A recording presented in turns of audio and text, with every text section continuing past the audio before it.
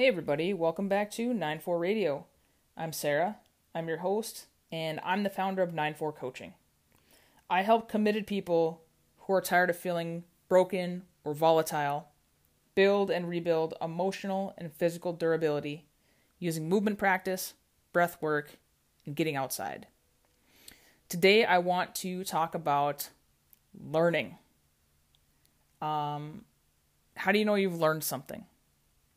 And I've heard the same concept described the same way by two completely different sources in this last week. So that's the universe telling me that I have to explore this as well. Because I was really, really, really interested. I was super stoked. I thought I was the only person in the world that had heard this idea put in this way. And then 3 days later, I saw it pop up on Instagram from a guy that I really respect, and I was like, shoot. So, I don't need to be first. I can absolutely just join the chorus because I think this is I think this is the way. This is true, and I haven't had words to articulate it in this way. I do now, and that's what this episode is going to be entirely about. And that is the concept that learning equals behavior change. And that the definition of how do you know you learned something? I know I learned it because my behavior changed once I integrated that knowledge. And it was a really simple and elegant way to talk about learning in general. I call myself a lifelong learner. And what does that mean? I can look at what my habits were and who I was hanging around with. What was my ecosystem 10, 20, 30 years ago? What is it now? How can I display growth? How can I display learning? How can I, am I really evolving? Am I really doing better?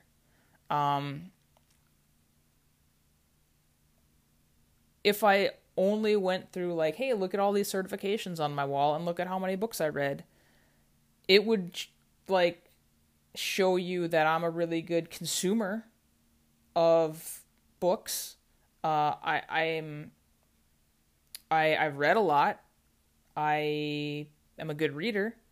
I figured out a way that I can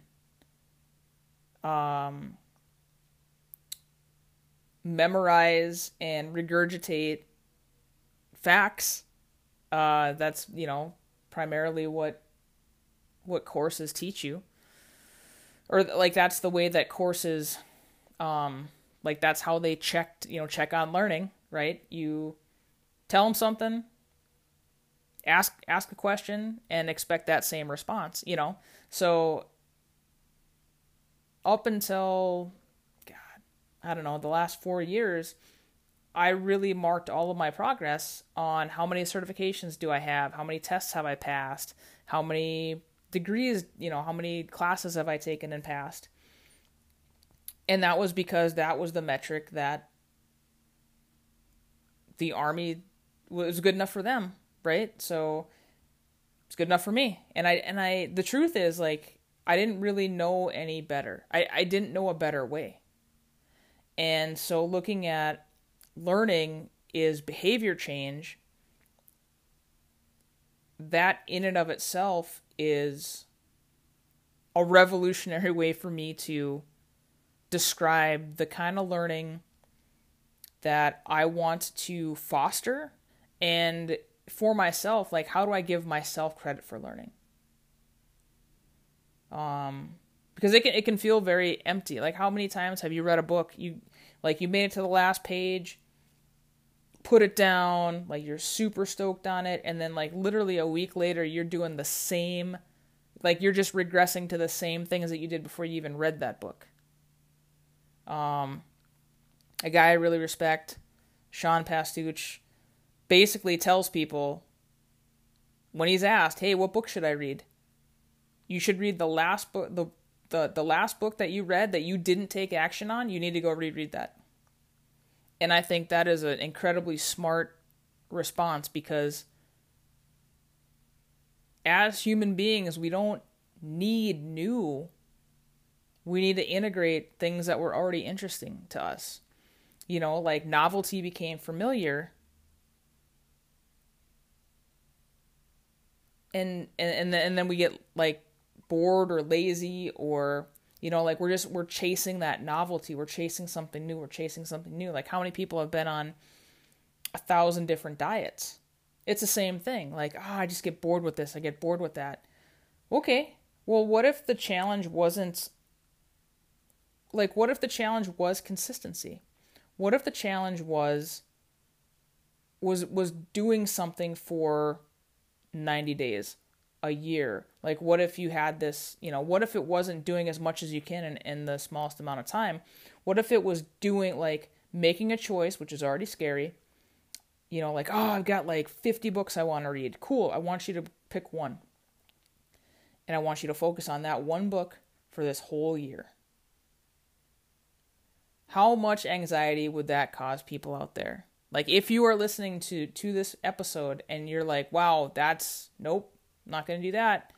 I would really invite you to, like, sit with that and ask yourself, like, what's going on? How does it feel?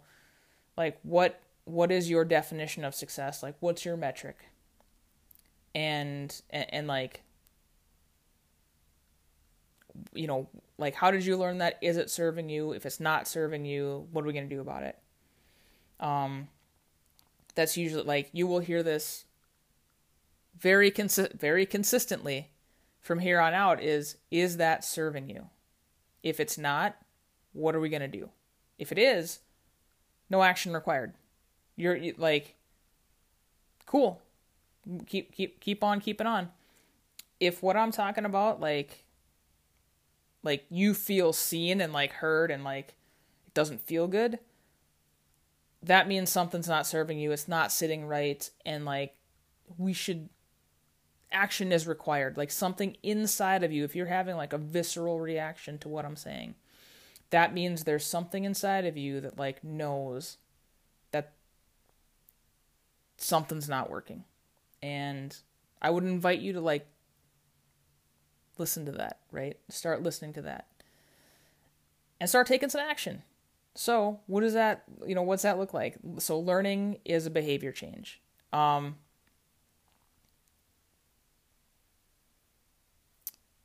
guess it seems pretty straightforward. And I realize that we're under 10 minutes on this episode, but I don't think we need to take much more time than that.